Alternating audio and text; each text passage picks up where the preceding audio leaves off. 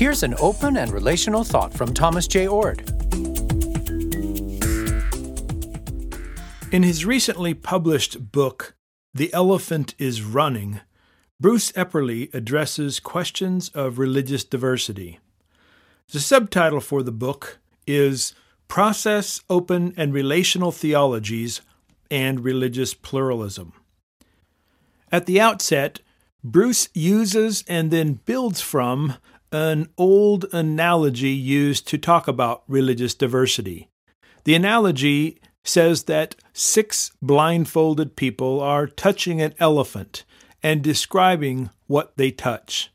Because they touch different parts of the elephant, what they describe is true but not fully true. In other words, they accurately describe parts of the elephant but not the whole elephant. The moral of this story, when used to talk about religious diversity, is that various religions tell us some truth, but not the whole truth. Bruce adds a twist to this story to say that the elephant is also running. Let me quote from the opening pages of his book. A living elephant is also running.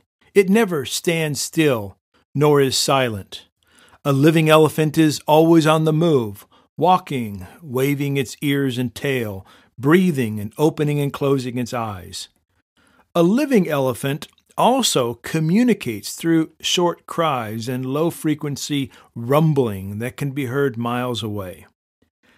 Moreover, if we are open to new data, our experience of the elephant is also changing and in process. We may start our quest for knowledge at the tail and end at the tusk.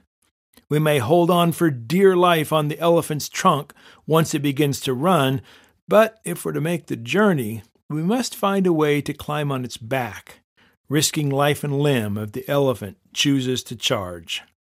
Even with the security of the saddle, the elephant jostles us up and down, right and left. And when the elephant starts running, its amazing complexity emerges. Bruce says that our limited but growing apprehension of God's nature is an adventure to experiential and religious humility, and it's also an invitation to hopeful adventure. Our journey with the holy is never-ending. New vistas, perspectives, and experiences are always emerging for the intrepid and curious pilgrim. Openness to new ideas is the only appropriate spiritual response. Recognizing how much we don't know about the divine and the universe all around us is the beginning of wisdom as well as the catalyst to adventure and humility. Bruce spends this book exploring various religious traditions from a Christian perspective and talking about what he has learned in his own adventure. I encourage you to check out The Elephant is Running by Bruce Epperly.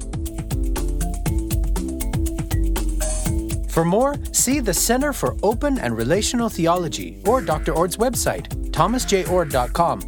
Please like and subscribe to Oord Shorts.